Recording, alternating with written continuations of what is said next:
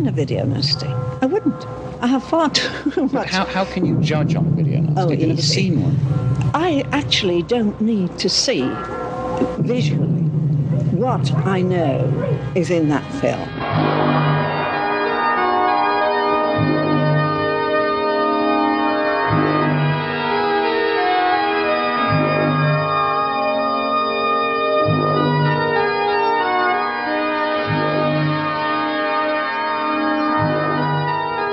Hello there, and welcome to the Video Nasties podcast. My name's Christopher Brown. Seymour has been one of the more art house film type movies on the list. The Witch That Came from the Sea is another one of the films that many will wonder why it's on the Video Nasties list at all. The truth is, the likelihood is that the film fell into the same trap that its VTC video label mate Delirium did. Its salacious copywriting forced it into the arms of the police. Certainly the cover doesn't match the content of the film itself. Turn on your television set. Find out what's happening in the real world. See it in black and white.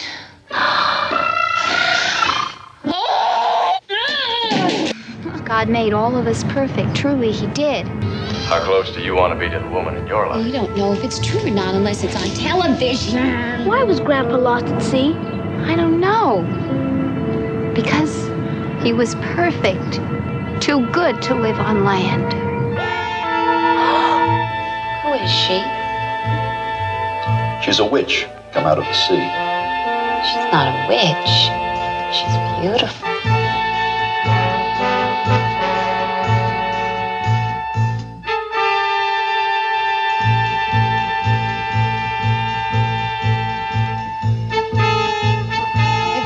You turn around, you see him. Stark naked, grinning at me.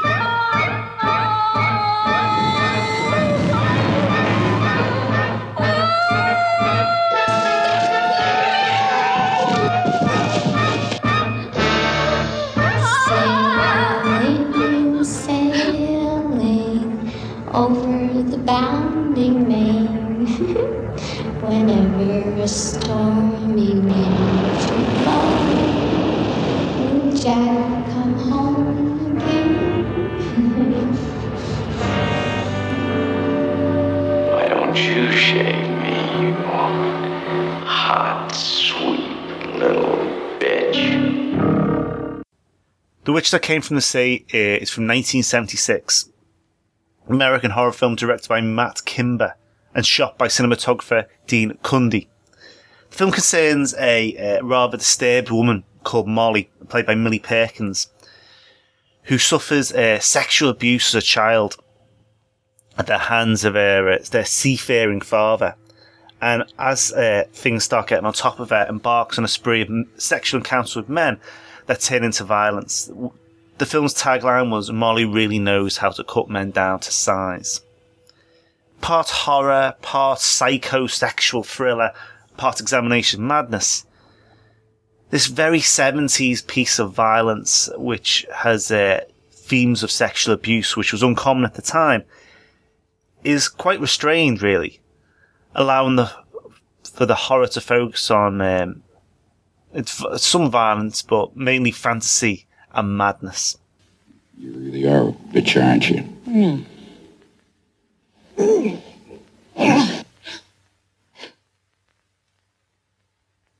You really bit me, you cunt.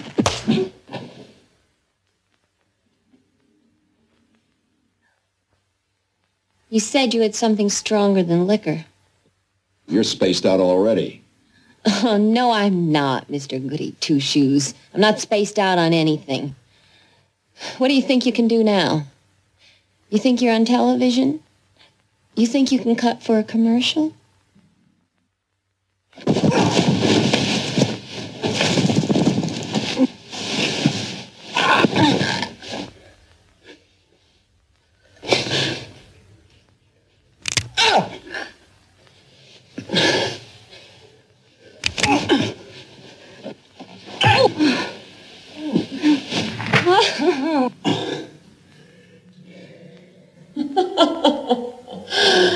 Oh, rockabye, baby, baby.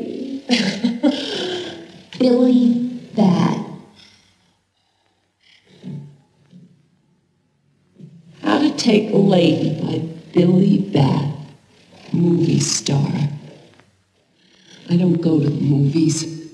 I do watch the goddamned 4 a.m. late show. Cocksucker. Why don't you act like a man and go hide in the closet, cowboy? Go on, naked, in the back of the closet behind your clothes. Could you die for love? Well, my father... Get your ass out of here. I'm gonna break the bones and suck the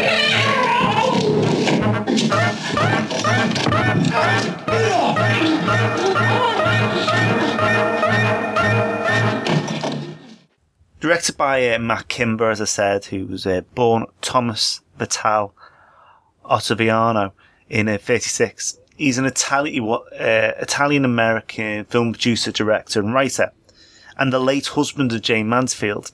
Kimber actually directed her on stage and in one movie, Single Room Furnished, and they divorced about a year before her death. See, The Witch That Came from the Sea is a good film, but Kimber himself is a pretty hammy director. He was nominated for a Razzie Award 3 times, all for Butterfly in 1982 as Worst Director, Worst Writer and Worst Picture. In fact, the film garnered a total of 10 worst nominations. Even Orson Welles fell into the trap of being nominated for a Razzie in this film.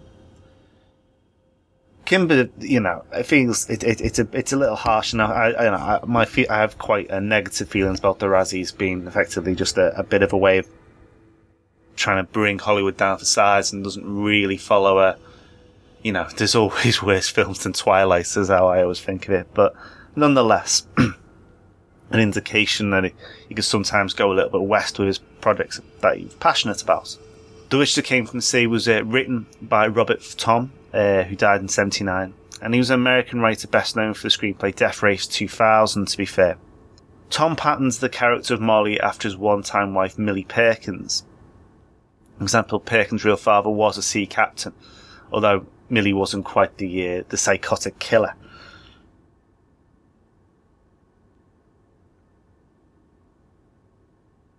And George Buck Flower was the casting director, but also appears as one of the homicide detectives investigating the murders committed by Millie.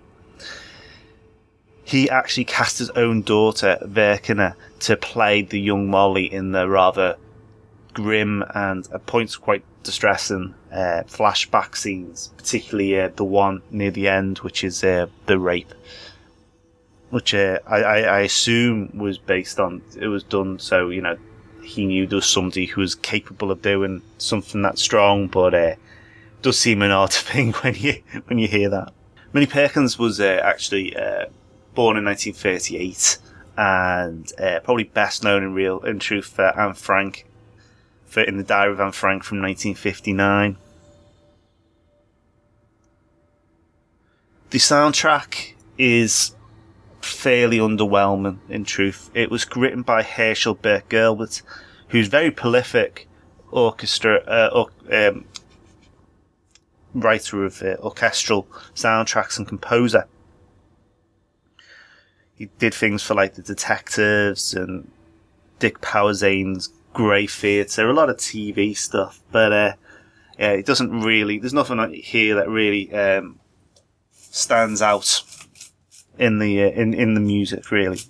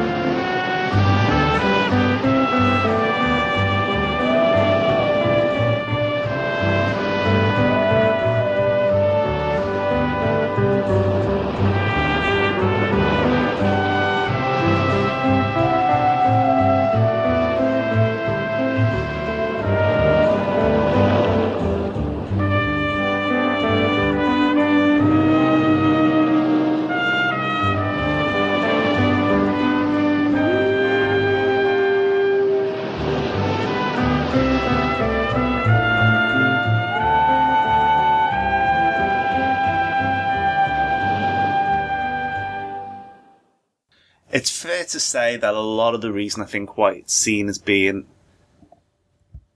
an art house movie rather than just a simple pot boiler is the work of Dean Kundry. Born in 1946, an American cinematographer, he would go on to work with Carpenter in films like The Fog, Escape from New York, The Thing, Halloween 2 and 3. He'd also worked with him in Big Trouble Little China. And interestingly, the director of photography on the 3D movie Honey, I Shrunk the Audience, which is in Walt Disney theme parks. He also worked on films like Who Framed Roger Rabbit, Apollo 13, Romancing the Stone. And his work gives the film a dreamy, almost, regard. And he tries to do a few things to kind of get into the minds of the character. The sea is a character in itself with this, really. And the romanticism of it, despite the fact that it's quite linked to very upsetting moments, is an interesting juxtaposition. I wouldn't say... I think some people, it gets kind of muttered in the same breath with the Video Nasties list as Possession. And they're two very different films, I think. And certainly Possession is a wonderfully shot film. But I do think this is trying to aspire to be something a little more than the grindhouse kind of cover which VCC offered to give it. That featured a subtitle with a picture of the lead actress looking quite crazed as a young woman's nightmare of incest and castration.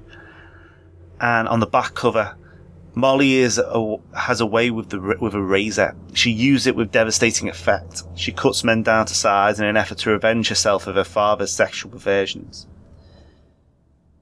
Now, in a time when the police were picking up all and sundry and questioning whether this was suitable for prosecution, that kind of stuff would have stood out like a sore thumb, and it is really, I mean, it's accurate in a sense. There is castration scenes which is kind of committed off camera. A lot of the violence is committed off camera, actually, while Millie seemingly is drunk or asleep or believes herself to be sleeping. And therefore it kind of gives an odd kind of tone to the lot, really. And, when we compare this to the real kind of rape revenge bad boy of I Spit on Your Grave, which we're still to discuss, it's very, very different kettle of fish, and certainly, you couldn't put the two together. And indeed, it was released on VHS by VCC and was banned as a nasty in August 1984, but was dropped from the DPP list following unsuccessful prosecutions in June 1985. Now, this is almost certainly, linked to when, you show the people the cover, they might kind of gasping, oh my word, what is this film? But when you actually show the movie to an audience, it would be very difficult to get a conviction for this film. Very difficult indeed. The film was passed 18 uncut by the BBFC in 2006, and is currently 18 uncut. It's only available really in the UK in the Anchor Bay box of the Band 2 set, which I think is still available. But the Cinema Epoch released in the US the uncut version of the film back in last year, so it is available to be, you can find it. So yeah, an example of a film that, it very much fell into the traps that the nasties did back then, and which is a shame. I think it's good and it's bad, really, for me. It's good because I do feel like I don't think I would have seen this film without the recommendation of the Video Nasties list. It reminds me very much of another film. Well, not one that's on the list. One that is highlighted in Kim Newman's Nightmare Movies. Let's Scare Jessica to Death, which is kind of like a similar kind of psychological kind of horror film, and very 70s in its styling, but very pretty to look at, and not something you could necessarily jump up and down and point at as being a stone cold classic piece of genius, but a solid and reliable and quite intelligent bit of filmmaking, and certainly something to recommend to people if you hadn't seen it. Molly, when Grandpa went down at sea, was his ship carrying treasure? Grandpa didn't go down at sea. Grandpa was lost at sea. With treasure? With a beautiful, beautiful crew who loved and adored him. And were afraid of him, huh? Certainly. He carried a pistol. But he was very, very kind. Now, put this leg further back. And before I say go, make sure you're up on your toes and ready to sprint. But with treasure? Oil, stupid. Don't call your brother stupid. He's not. Oil is treasure. Grandpa's lost, but he still may return. After 20 years, Aunt Molly? It's a long way from pole to pole, with many an island and many a mermaid betwixt and between. And it wasn't 20 years, 15. Okay, the first one to touch the pier. Get on your mark. Get set, go!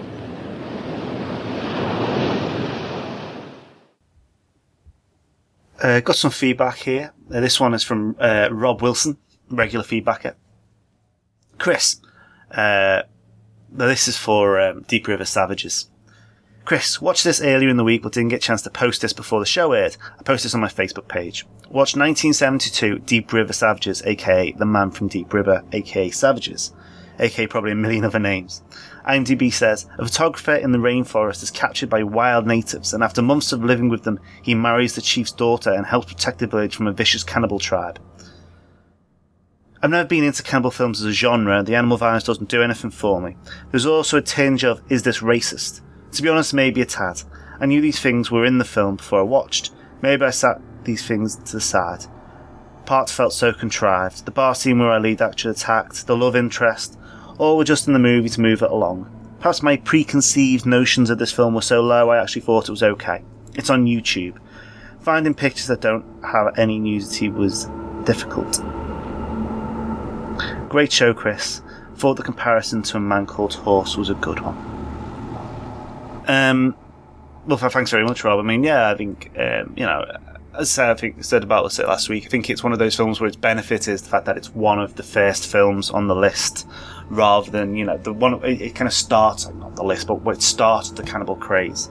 And obviously, that was taken along and made, very different and later on with Cannibal Holocaust, but this is a full 8 years before. And also you have to bear in mind, I think, that it is very much exploitation tangent.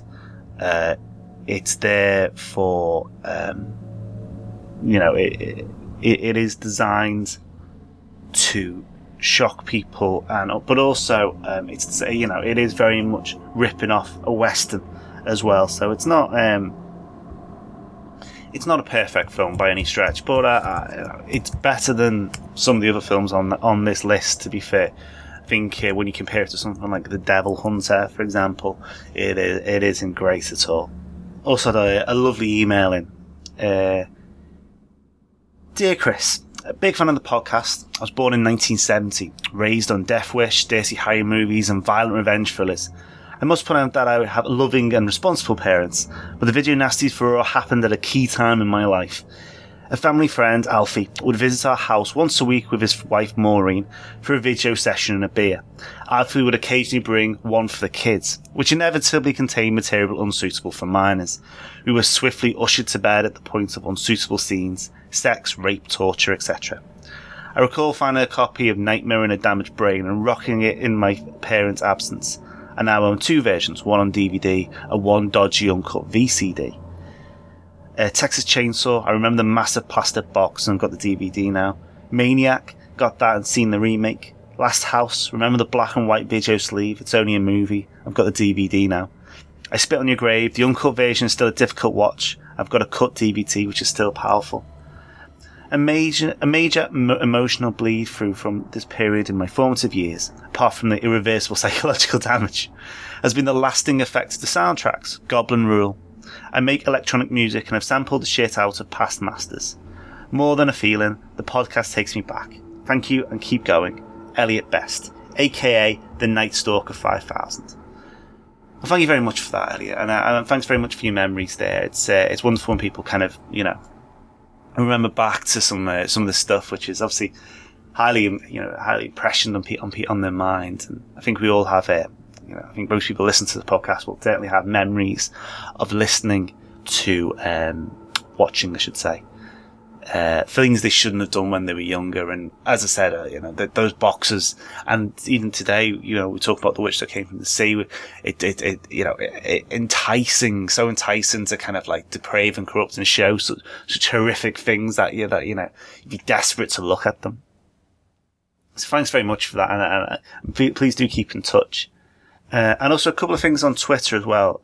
Callum Wendell, who is at Callum Weddle, on Twitter, contacted me, apparently, despite the fact that it's on her IMDb and also on the Wikipedia, Lily Mays was never in The Golden Shot or Sale of the Century. He met her at a convention recently and asked her about it, and that's what she said. So there you go. It's one of those, isn't it? That's referring back to Deep River Savages last week. What can I say? You can only, you research something, it pops. It's something that pops up a lot. I didn't interview her, so I don't know. There you go. I'm not changing the podcast, but it's not the end of the world. We'll move on. Also, thanks to at Steve Rutledge at Steve_Rutledge, who contacted me with some details about The Witch That Came from the Sea, and very, very kindly sent me some information about that as well, which is great stuff and very helpful when I'm doing the research. So if you want to get hold of me, please do. My Twitter, which is how Steve got hold of me, and also how Callum got hold of me, is at orange_monkey. Or you can get me on my email, which is videonastiespodcast@gmail.com, much like Elliot did. Or you can leave a message on the website like Rob did. And the website is videonastiespodcast.com. So, until next week when we discuss another one of the films, which is from Lucio Fulci on the list, The House by the Cemetery, and one of my faves. Until then, take care, and I'll speak to you soon. Goodbye.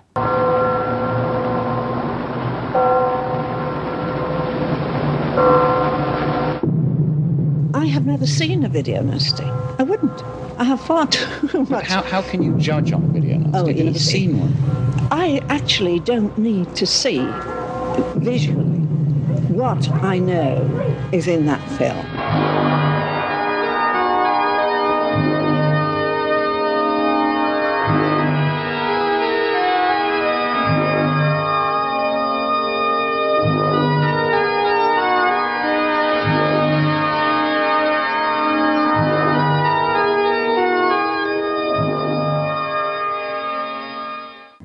Grandpa had tattoos, didn't he? No, he couldn't have. He was a good man. He loved everyone as God meant men to be, untouched, perfect. God made all of us perfect. Truly, he did.